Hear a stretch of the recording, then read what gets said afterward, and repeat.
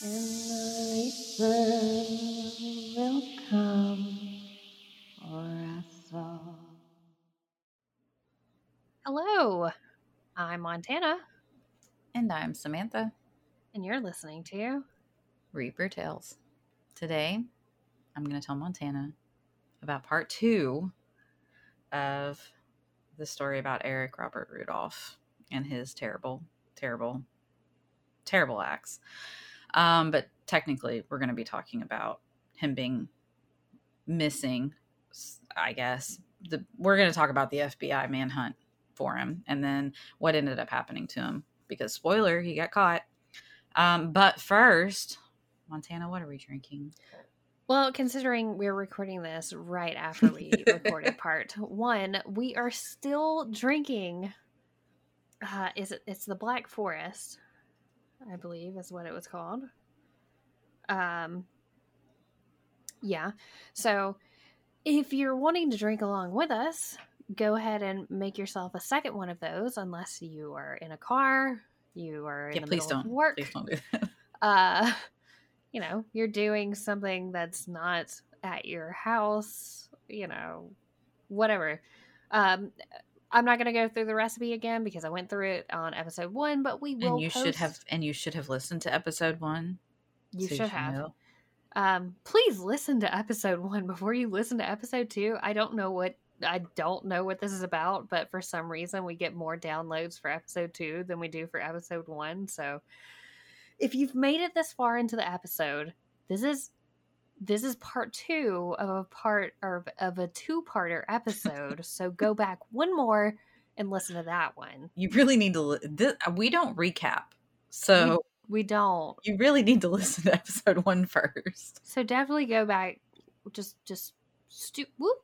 skip back one more and listen to one more episode and then come back to this one. You can get a fancy drink recipe that is actually pretty tasty, and it's been one of the tastier ones we've done. And you get to listen to all the outrage. Anyway. So much outrage. We'll post I think that's the most outraged I've been, and vocally outraged. Well, I was holding a lot back before. Yeah, I was kind of quiet during it, mostly because what I had to say was not constructive. And if it's not constructive and it's not my therapist I'm talking to, I don't feel like I need to say it because she will just listen to whatever I have to say. And hopefully she's not listening to me right now. She has recently found me on Apple Podcasts and asked about it. Giving you more things to talk about. Yeah, so hopefully she's not listening to this. If she is, I feel like we probably have a lot more to discuss in my therapy sessions. But anyway, if you're tuning in now into part 2, you've already listened to part 1, welcome back. We're ready for you. Hopefully you got a fresh new drink. We both did. Cheers, Sam. Cheers. Bing. Bing. There we go. Oh, yeah. And I'm ready to hear about this little fuckhead and what is going on with him. So let's go.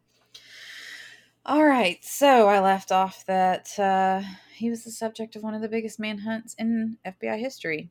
The FBI spent 5 years and around $24 million to find him, using every possible avenue, from bloodhounds to heat-sensing helicopters to electric motion detectors. The last time he was seen was in Nantahala at the home of a local health food store owner, George Nordman, on July 7th, 1998.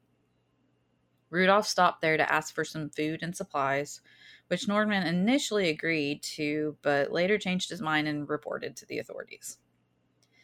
The authorities believed Rudolph was hiding somewhere in the 830 square mile Nantahala National Forest. The issue was partly that there was no clear place for him to set camp, as well as the fact that the locals seemed to have a lack of desire to help the authorities in their search. It was widely speculated that there were locals helping him to survive, as the police and the FBI believed there was no possible way he could survive the winter months in the forest without some help. Now do you get the drink? Ah, of course. All right. So he's in the Nantahala. That's Appalachian Mountains. Yep. Yeah. Okay. No, nobody in the Appalachian Mountains want to help authorities. They don't want to help you. Get the fuck off their lawn. That's No, all I I mean gotta say there's about a it. lot of distrust in that area of Yeah. authorities, local or especially a national authority like FBI. Mhm. So, let's see. According to the local assistant police officer, the FBI didn't request assistance from the local authorities, which could have helped things move along as they knew the terrain, caves, caverns, old mountain homes, etc. Many of the locals also felt the FBI weren't really devoting much effort to the hunt, commenting on how clean their clothes seemed to be when they saw them on the side of the road next to their coffee pots. That was almost like a quote, but it was basically the gist of what several people said in different articles.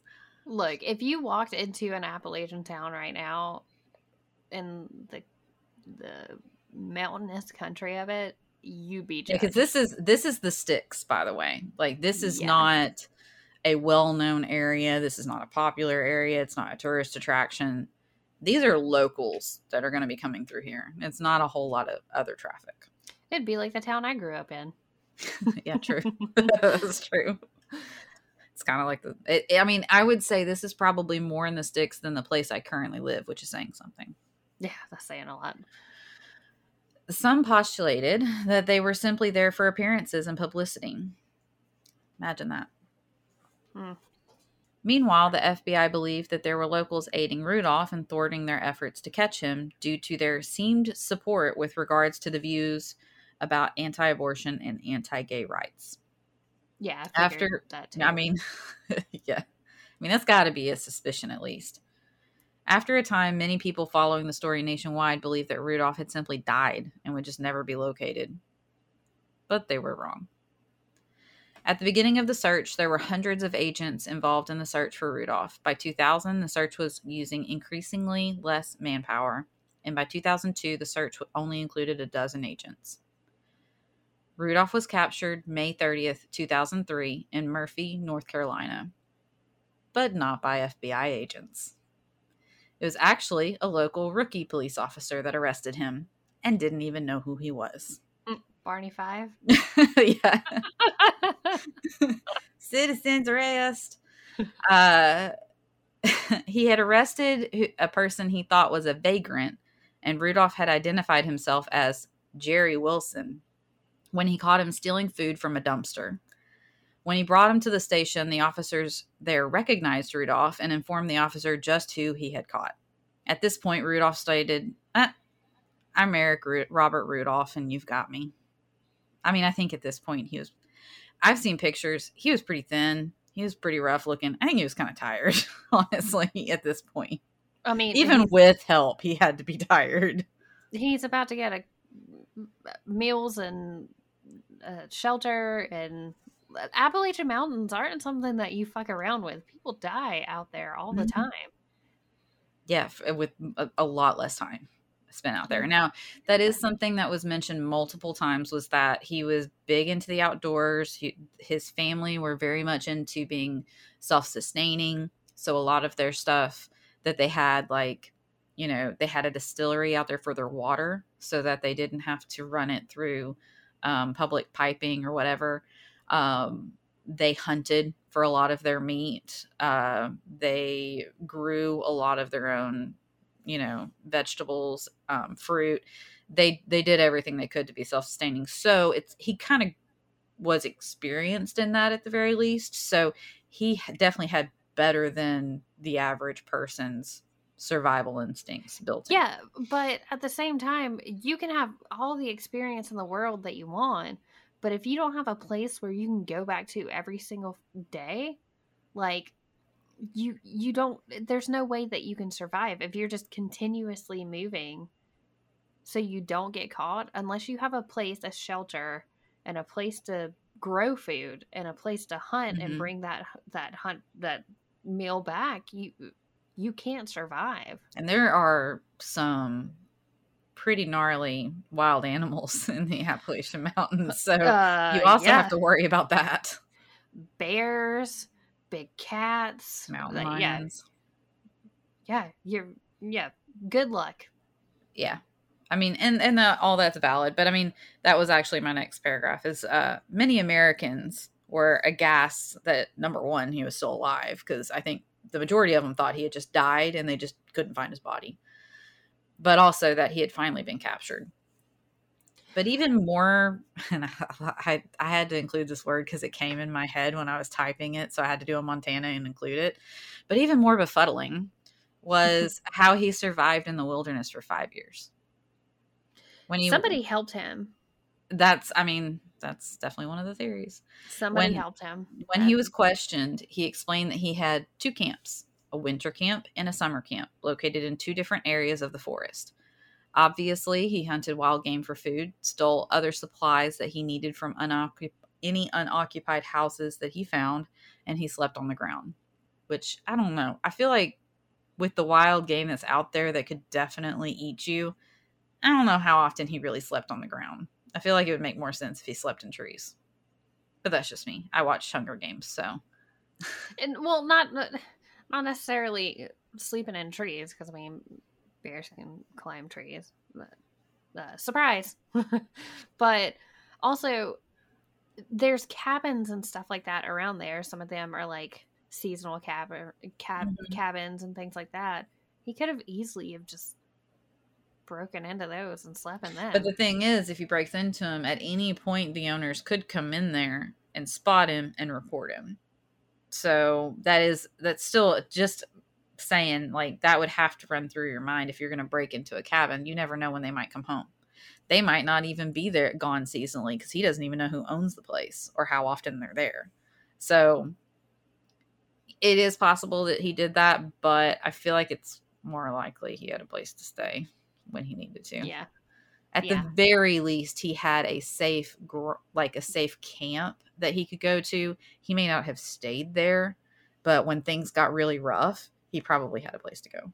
Yeah, I feel like he probably had somebody who had a piece of property out there, whether it was like a property that had like a barn or something like that on it, where he could go and he could stay, and they didn't have to like see him every day. Or even if he was like living inside somebody else's home, because I just can't see him living out there for 5 years. Just sleeping on the ground.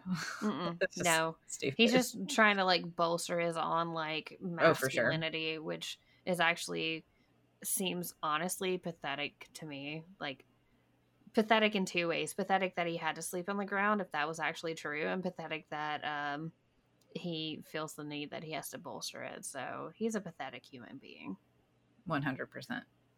So there was never any evidence that he received any support from locals, and the mayor publicly denied that anyone from his town provided any assistance. It's because the mayor has talked to everybody in his fucking town to know. Obviously.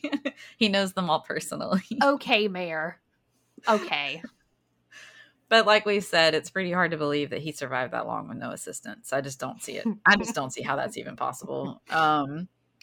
Of course, it is possible he could have stumbled upon people here and there that maybe didn't recognize him as the person on the 10 most wanted list nationwide. Possibly, maybe it could happen. I mean, after 5 years, that local rookie cop had no idea who he was, so he was probably looking pretty rough. So it's entirely possible that maybe he got help from people who just genuinely didn't know who he was. It's possible. Well, okay, I can see that too. And you're also thinking about, too, you're in the Appalachians. Did they really watch a lot of that kind of stuff? Did they really believe in a lot of that kind of stuff? Like, what if these people are out in the sticks and they're living off the land? They may not even have a TV. Well, a lot of them were. I mean, it's possible. Yeah, still are. Off the grid. Yeah, that's why you go up there half the time. But this... Oh, go ahead. No, it's funny to me that I wouldn't have thought anything about it Not a millisecond of it. Had the mayor not come out and said, nobody in my town helped him, Thou doth protest too much. thou dost protest too much, good sir. So it kind of like lends more credibility in my eyes that somebody in that town or somebody around that town did help. Mm-hmm.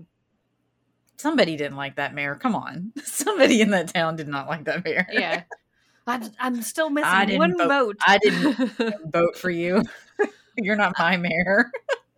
But no, I just, and maybe I'm wrong. And, if I'm wrong, tell me. If you've lived 5 years out in the Appalachian successfully without help from other people and without any benefit of technology past 1994? 7. Yeah. 98 was the last time he was seen before he was caught. Yeah, but whatever. Then tell me how wrong I am. But I just don't see. He was a homesteader. He grew up as a homesteader. Like his family was very, very off the land, able to take care of themselves. But again, the thing about a homesteader is that they have a home. Mm-hmm.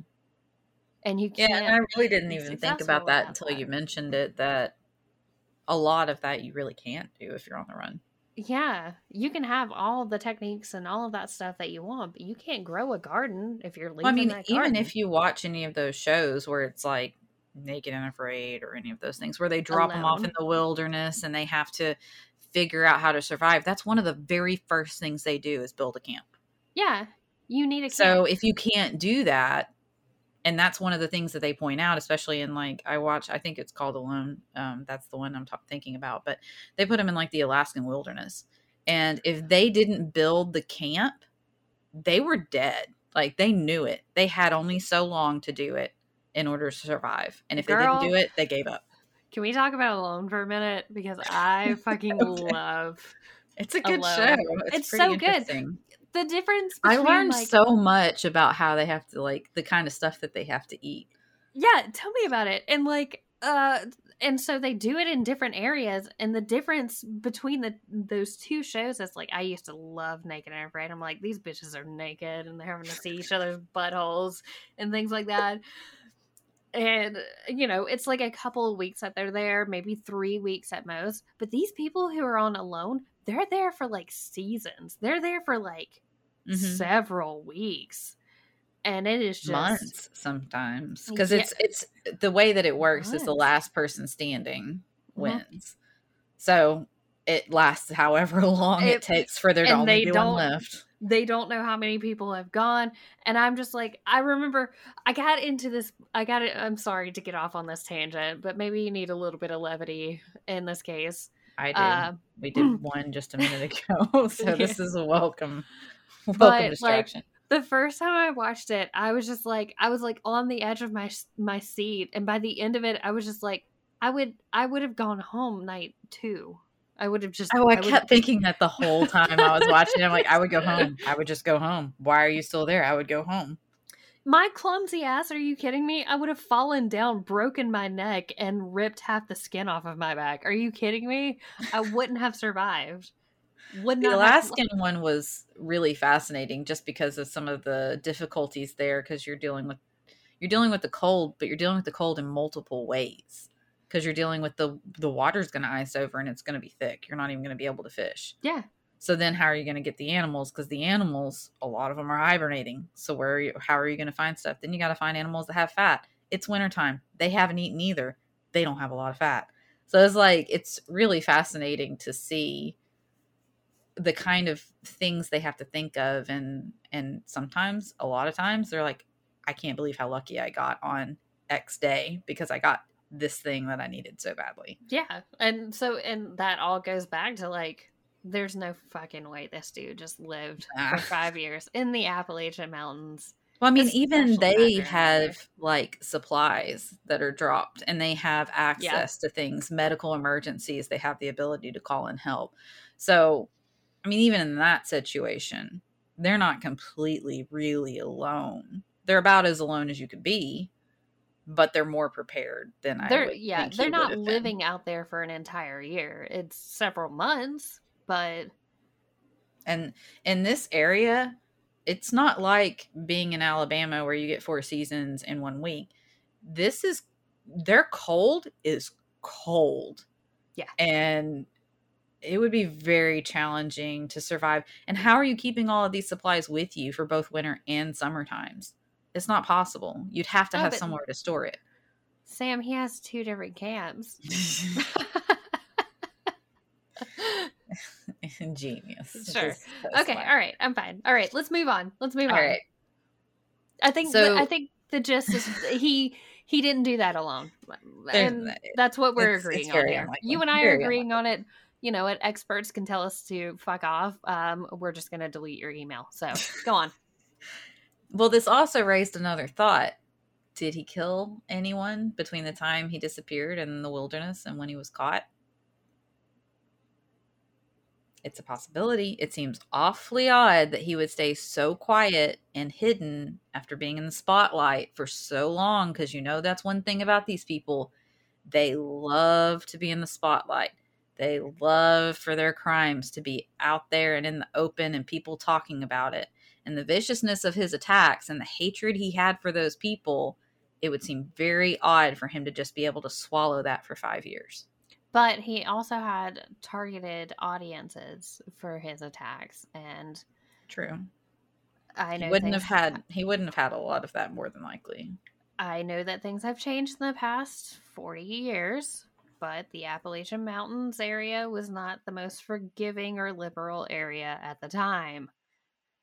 So, Fair point. All right. So, just a thought. I mean, that was one thing that they had thought about a lot was, did he kill anybody who maybe did live off the grid so nobody would have noticed that they were missing? yeah, Again, I feel like they would have eventually, but it could be years before somebody would know anything about it, especially if they only came into town when they needed supplies, which probably wasn't that often. I had a really fucked up thought when you said that, and I'm going to cut this. So, but I'm going to go ahead and say it, and then I'm just going to put a bleep noise in. But Okay. but I want to get your reaction to what I'm about to say, but I'm going to bleep it out. Why am I scared? What if he went into a home and he like I can't want to say Bates Motel these people, but I know that's not right. He went in, he killed people, and then he just sat their bodies up at the kitchen table and he just spent an entire season with them because he was lonely. Oh,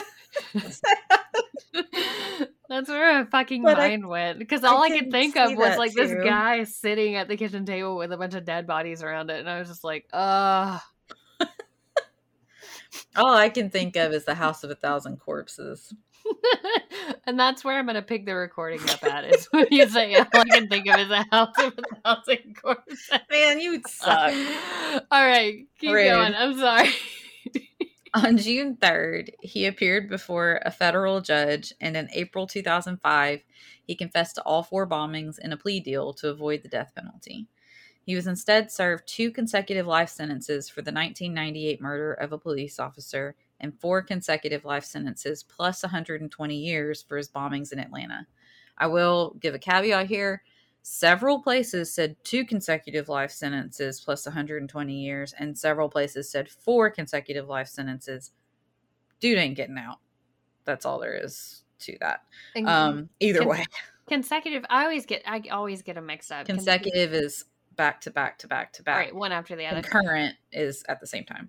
You know what? Maybe don't start those words with the same letter. Well, con. Consecutive, concurrent. Yeah, con. People with dyslexia have a hard time enough, okay? Fair. That's fair. Go on. He claimed that the assault on the nightclub, you had asked, was because he believed gay rights movement was a direct, quote, a direct assault upon the long-term health and integrity of civilization, unquote, or end quote.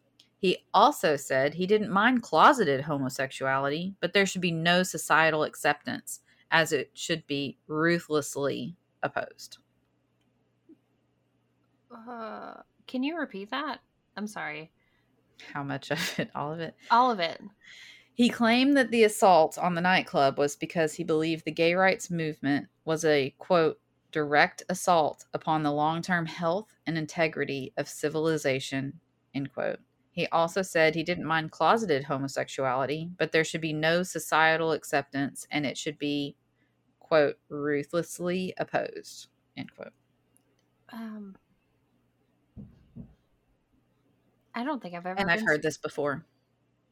What? That statement of, oh, I don't mind it, they just need to keep it in their house. They don't need to be out and about with it. Shoving it in my face. No, they freaking want to live their lives and do the things that you do. Holding hands and hugging and kissing in public. You do it. Why shouldn't they? I don't think I've ever been speechless on this podcast, and I feel like I am now. Well, it's pretty rare in your life in general, but yeah. Yeah, so. Yeah, he's a piece of shit. Okay.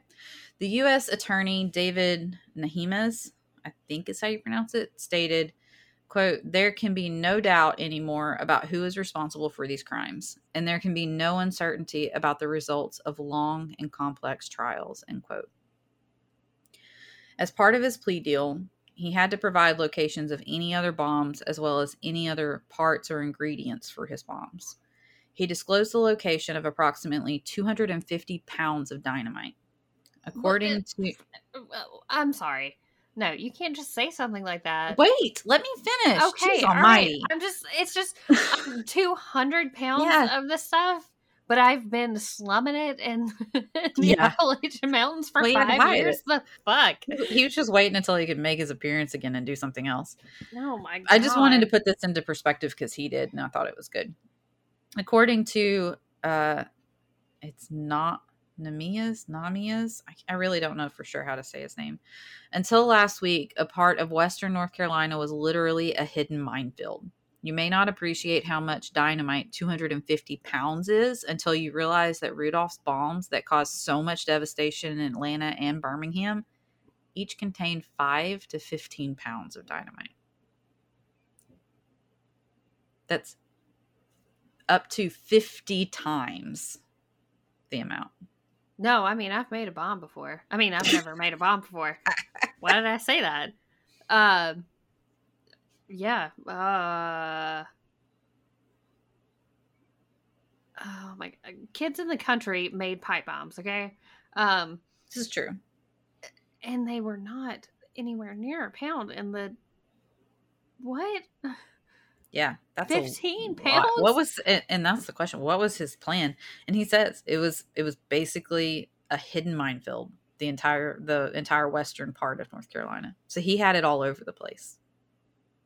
So he was basically doing kill kits like yeah, I don't know. It doesn't specify that, but he says a part of western. So he's saying a part was just had it all over the place. Who was that? So guy? I don't know that it was necessarily like you talking about like I think his name was Isaiah. No, Ezekiel. Isaiah. It was it Keys.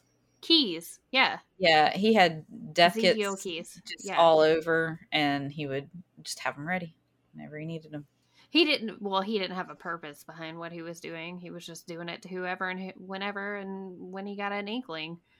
Well, there's never really a purpose, but yeah. No, there's not really. Whatever. Well, this guy actually had a purpose. This guy did.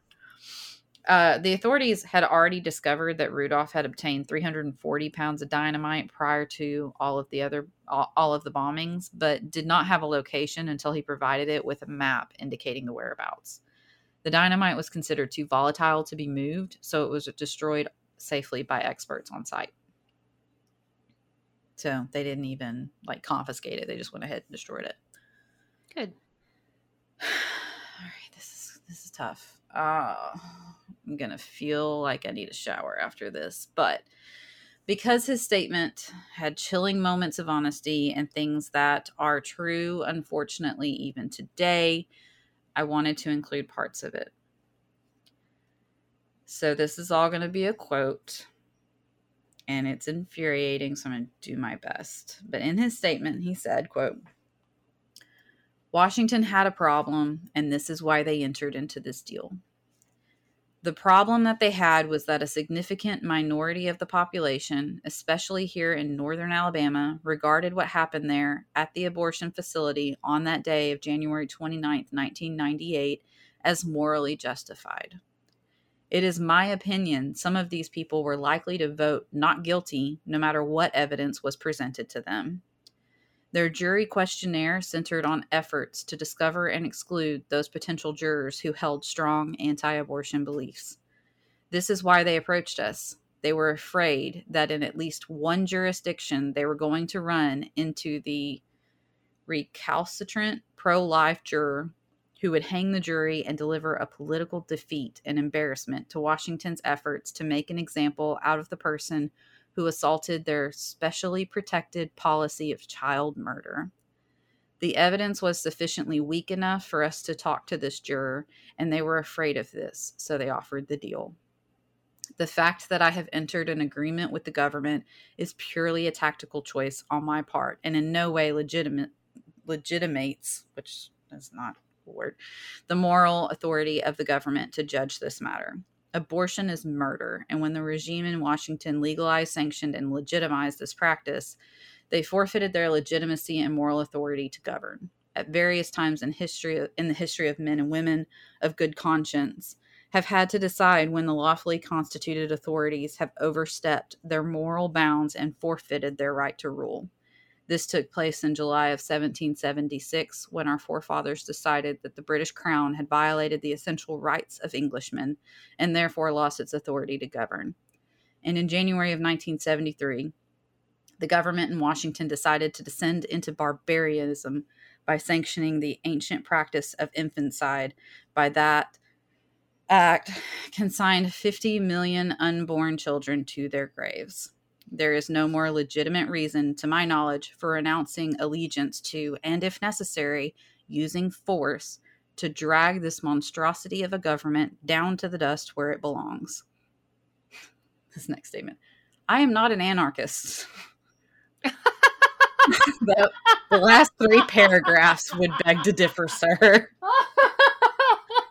Please look up the definition of that word. What the fuck? Oh my god. It gets better. I have nothing against government or law enforcement in general.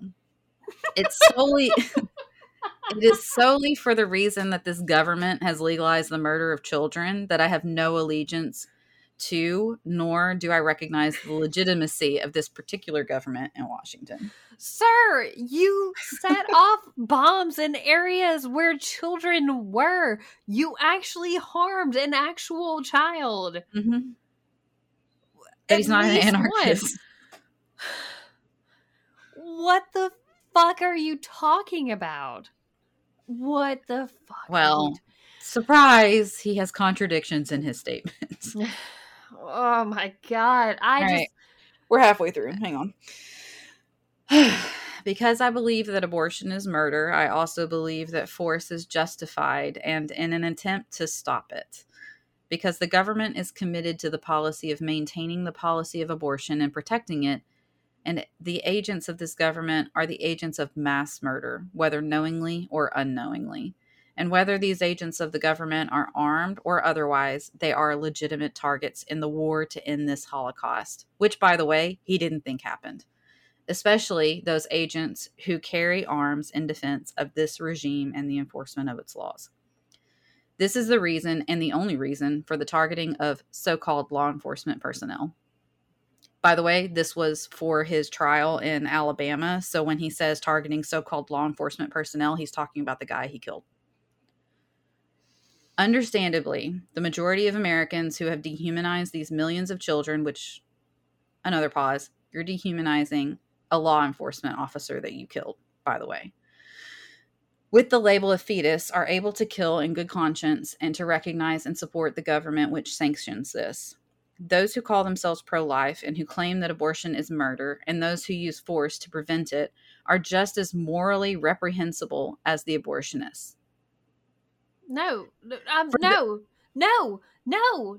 fucking no. Okay? All right, no.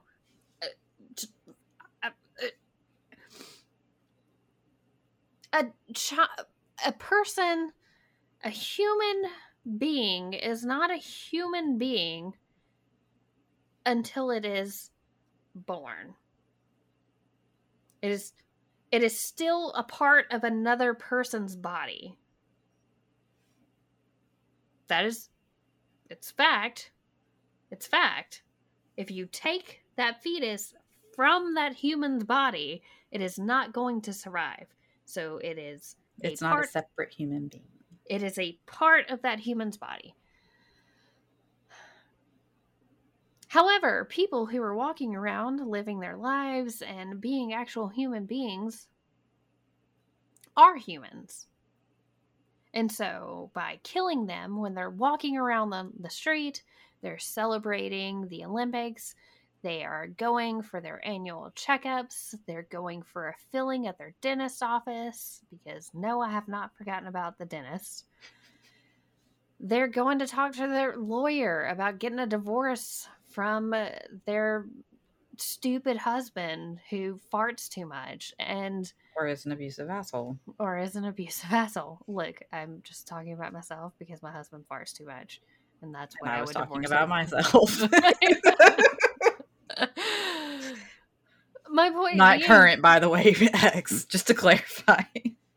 People who have already established their lives and are people of society, and they have something to benefit, and I'm not saying that an unborn fetus may not or may will do some kind of benefit to society, but until they're born, you can't, that life is not more important than somebody who is already alive.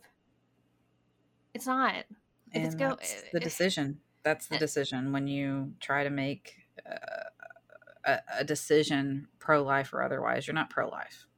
Because if you're not pro-life. You cannot tell me right now if men had to carry children in their ball sack, and every time they had a child, one of their ball sacks exploded, and so they'd be left with only one, and if they wanted to have two, they'd have no ball sacks, so that they would have children, or they wouldn't have a more aggressive form of birth control, or they wouldn't have a more aggressive form of abortion.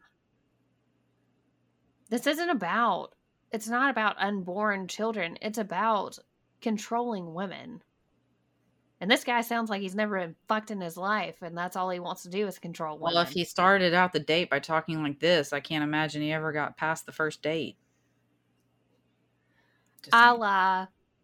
He's a bitch. So, go on. Yeah, okay. So, continuing his tirade, for those I have nothing to say other than that you are liars, hypocrites, and cowards. There is no more fundamental duty for a moral citizen than to protect the innocent from assault. Here we go. This is inherent in the values of all higher civilizations. You have the right, the responsibility, and the duty to come to the defense of the innocent when the innocent are under assault.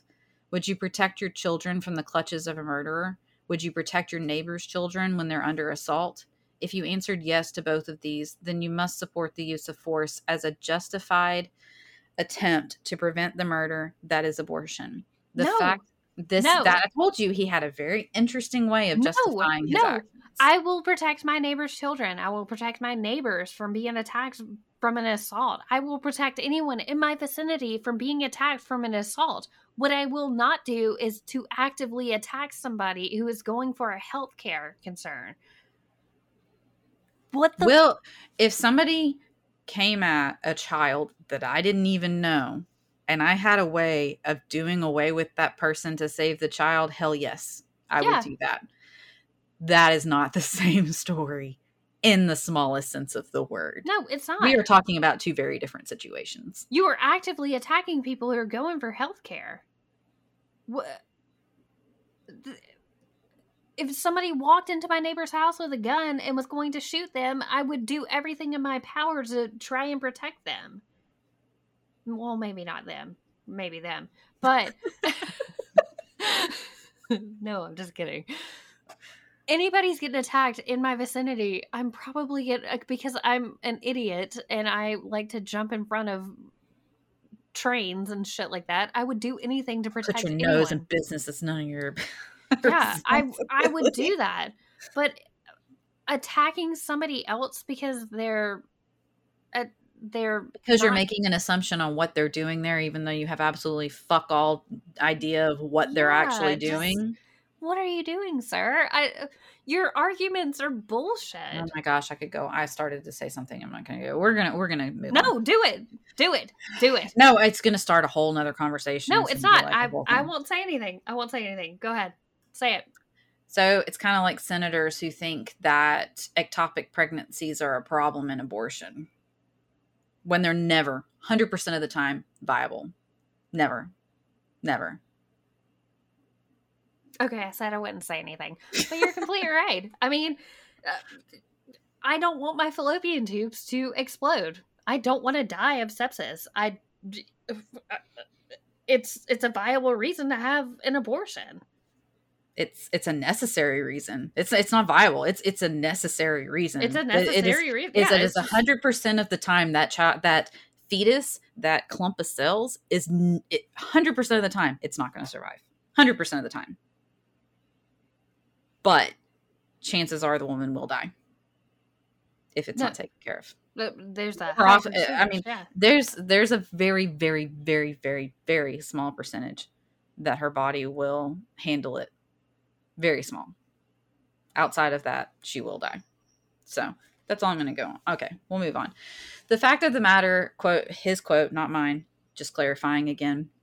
The fact of the matter is that if you recognize the right to protect the innocent from assault and also recognize that abortion is murder, but do not recognize the right to use force to prevent this murder, then the only logical conclusion is that you do not consider that the unborn have a legitimate claim to life. However, if you do recognize abortion is murder and that unborn children should be protected, and you still insist that force is unjustified to stop abortion, then you can be none other than cowards standing idly by in the fact of the worst massacre in human history. Sir, and that is all I'm quoting from his statement because it was like 5 pages long. You were trying but it gives you a very, very good idea of what it would be like to go into his brain and scratch around for a little while. He was trying to create the... Okay, whatever. All right. That is a good summary of his ideas of how he's justifying his actions. That's fine. Whatever he wants to believe. What I'm going to do is I'm going to have my husband here in bear form to make me feel better. What the hell? That is creepy as fuck. You want to take a picture of that? Post that on Instagram. Hang on. He's my emotional support husband bear. So it's so creepy. Okay. Hold on to the teddy. All right. So we're past that. Rudolph was also sued by Emily Lyons for her injuries and was ordered to pay $115 million. Obviously, she's not going to get that. He attempted to have the ruling overturned, claiming he wasn't properly served the lawsuit, but it was denied, and the initial decision was upheld with no comments from the court system. Obviously, they'll never collect that money, and they said that wasn't their motive. They simply just didn't want him to ever make a dime and possibly profit from his crimes or notoriety. Regardless of how he comes to any money, whether that's by anything related to his crimes or even an inheritance, she will get the quote-unquote first $115 million. I say quote-unquote because I doubt he's inheriting anything. No, he's not. Definitely not. Judging by the way it sounds, I would be very surprised if his family had much money at all. But there goes his commissary money, so yep. Fuck right off. Eric Robert Rudolph is still alive today, serving his sentence at the ADX Florence Supermax prison in Colorado, the same prison that houses the Unabomber Ted Kaczynski and Ramzi Yousef, who was the quote-unquote mastermind of the 1993 World Trade Center bombing. There's no opportunity for parole in the federal prison system. He spends 23 hours per day in an 80 square foot concrete cell. Rudolph has never revealed any co-conspirators in either the crimes or while he was hiding. He attempted unsuccessfully to have part of his sentence vacated in 2021. According to Wikipedia, because I only found like 2 essays about this, essays written by Rudolph that condone violence and militant action have been published on the internet by an Army of God anti-abortion activist. Ugh. Although victims maintain that Rudolph's messages are harassment and could incite violence, the prison can do little to restrict their publication. According to Alice Martin, who is the United States Attorney for the Northern District of Alabama when Rudolph was prosecuted for the Alabama bombing, an inmate does not lose his freedom of speech, she said. As reported in an April 8th, 2013 Alabama blog article, Rudolph's book Between the Lines of Drift, The Memoirs of a Militant, was published with help from his brother by Lulu.com in February of 2013. In April of 2013, the U.S. Attorney General seized $200 to help pay off the $1 million debt that Rudolph owes in restitution to the state of Alabama. The book has since been republished and has been made available through the Army of God website if you care to purchase. I'm sure everybody's going to be rushing to the website.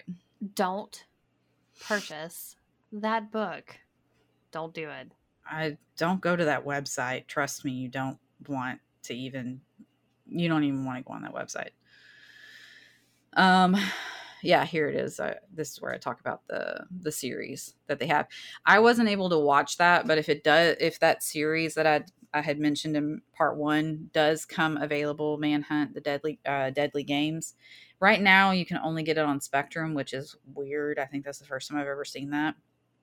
But if it ever comes available for streaming anywhere else, I'll definitely watch it. It was on Netflix initially, so I'm not really sure why it's only on Spectrum, but I couldn't even buy it on Amazon as an option. It's literally unavailable except through Spectrum.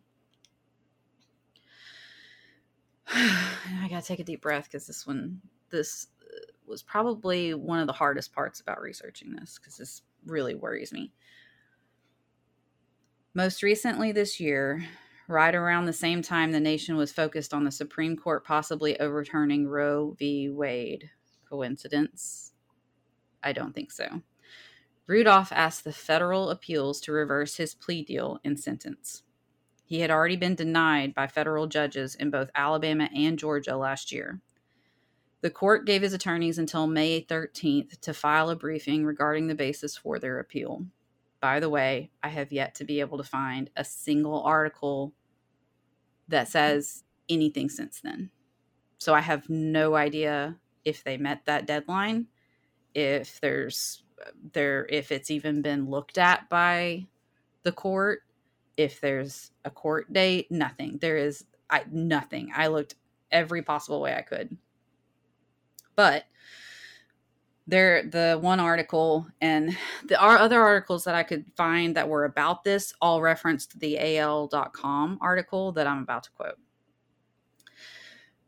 In the 2 district court cases, Rudolph is asking to have all 4 of those life sentences dropped, and then wants the court to unbundle the sentencing package of the original judgment and revisit the prison terms on the remaining counts, according to the Georgia judge's ruling on November 8th, 2021. Rudolph argued that the sentences were part of a larger sentencing package, and if several of the sentences are vacated, then the package wouldn't be enforceable. The U.S. Attorney's Office argued the sentences are separate and can stand alone, not just in a package. Rudolph's arguments in the lower court cases stemmed from a 2019 Supreme Court case that ruled part of a crime's statute was unconstitutionally vague and therefore void. Under federal law, there is an enhanced penalty for anyone guilty of using, carrying, or possessing a firearm or explosive device in, quote, relation to any crime of violence or drug trafficking crime, end quote. The term crime of violence is then further defined in 2 clauses, and in one of those clauses is what SCOTUS struck down in June 2019. The convicted bomber argued in the filings that arson can't be considered a crime of violence in the High Court's definition after the change. According to the federal judge in Alabama's order, Rudolph's legal argument is sound. But Rudolph pleaded guilty in both cases, and that agreement meant he couldn't appeal. In another case, perhaps, this would be the end of the inquiry, and the sentence for the offense would be vacated. Here, however, the court must also ask whether, under the terms of his binding plea agreement, Rudolph gave up his right to file this case motion in the first place. And that's from Senior District Judge Linwood Smith. He wrote that in his order on July 2021. I'm going to let that sit for a minute. When I tell you my blood ran cold when I found this information, I'm not exaggerating. I sat in my seat and my mind just went blank that this is even a thing. It's terrifying that a monster like this could even have a case for appeal, but I have yet to find anything further filed, which scares me even more. I'll end it on a statement from Jeff Lyons, who is Emily Lyons' husband. But I just want to say, like, the fact that I couldn't find anything else really scares me, because they had a deadline and nothing was set after that. And that's May. We're going into September. That's months. So I'm going to be keeping an eye on it because I want to know. But it also really terrified me that I never heard anything about, I hadn't heard this case. And I sure as hell never heard anything about him trying to get an appeal.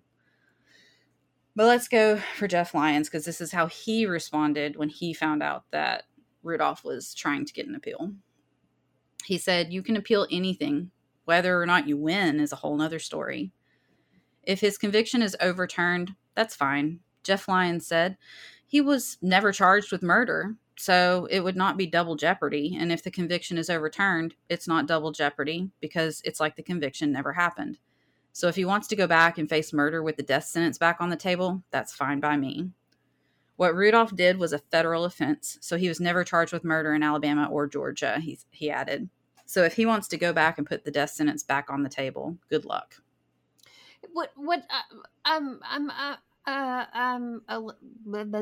Yeah, all those things. I'm a little confused. Yes, what he did murder somebody. But what he did was a terrorist act, Which made it federal. So I don't understand. I guess I don't understand the legal system to that extent, I guess. I feel like somebody who is a domestic terrorist, these appeals that he's talking about, whether they may be legitimate based on his initial like charges and what he was convicted of, the bigger picture should be like a federal suit against him. And I don't understand why they didn't do a federal suit against him, because he crossed state lines. He created weapons of mass destruction. Well, he's talking about his was a plea deal. So his was a plea deal, and he talked it off about it being a plea deal because he was trying to be a better person. That's pretty much what I got from that. What he's saying is, because the sentencing package was from the plea deal, but then the actual statute that he was being not necessarily charged with, but what brought him to a federal court, they're stating it was vague. So therefore, the whole case is moot, because the whole thing that was brought to court that he ended up pleading out of, it's been shot down already. So, but it also, from what I could tell, was not retroactive. So I don't know that he can necessarily do it, but all I know is it was bone chilling. I don't know all the details. It was really frustrating because I couldn't find anything outside of this article. Literally nothing. Everybody, like I said, every other article that I saw that reported this used the reference to the AL.com article that they posted. So there wasn't any other information. Hang on just a minute. So his it was supposed to come up in May. And you've His attorneys had to submit their basis for the appeal by May 13th. all of that should be like public record. I honestly, I tried to look it up in every way I could think to look it up. That I could access his appeal case from 2021 that they've referenced. I could not find anything for this year, except for this article.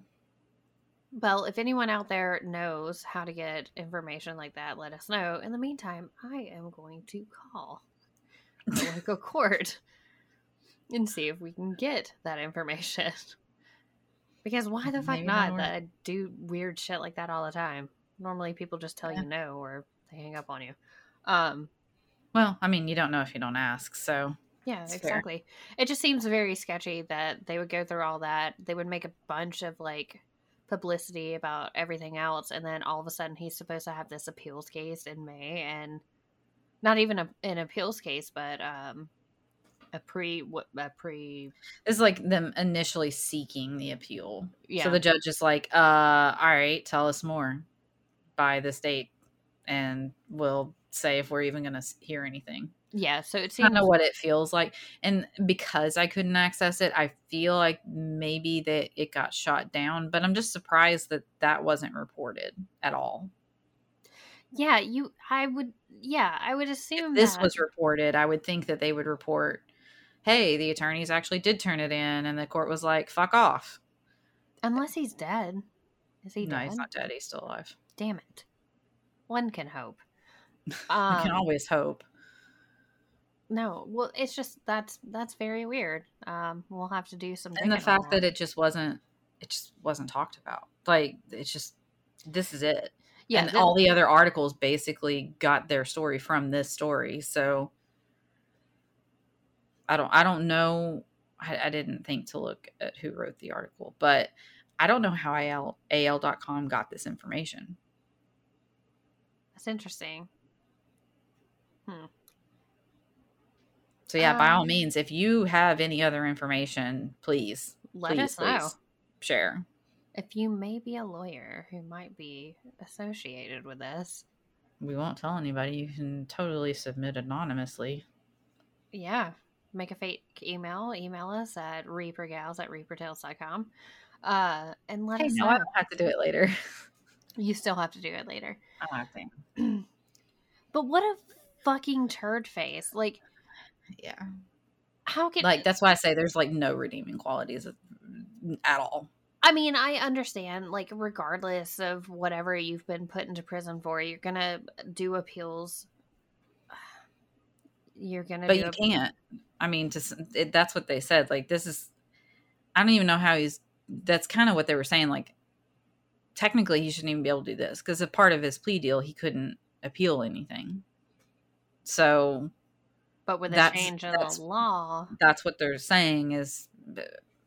But this is a change in law, so we have to look at it and really make a decision. But I guess that's like the one caveat. Obviously, if the law changes, then they can appeal. It just seems... I don't know. I can't wrap my head around this guy, and so it's hard for me to, like, vocalize how I feel right now because I'm a little bit overwhelmed with anger. Understandably so. And so I'm trying to hold it back. You can't... There was something that I saw a long time ago, and I think I sent it to you too. When you come across a person and your mind goes to, I cannot fathom how that person could do or say such things, that's not a bad thing. It's a good thing, because you can't even go there. And that's where I am with this guy. I don't even know where he comes with. I don't know how he came to any of the conclusions that he ever did in his entire life, honestly. Yeah, no kidding. There are people that I legitimately hate in my life, but I would never want to harm them. No. ever. I don't want to harm anybody. I don't want to hurt anyone. It has never been my purview. It has never been on my radar to harm or hurt anyone. Stay the hell away from me. Yeah. But That's called placing boundaries. But I'd and that's never healthy. want to harm or hurt anybody. And so it's always hard for me to understand people like this who can hurt people who they don't even know simply because they have a belief that is different than somebody else's. It's not, and the other thing is, it's not even targeting like a person. Like with serial killers, they have a type or they follow a person and attack them. He literally had no idea who was going to be hurt in these bombs. He just stuck them in places and let them do their damage.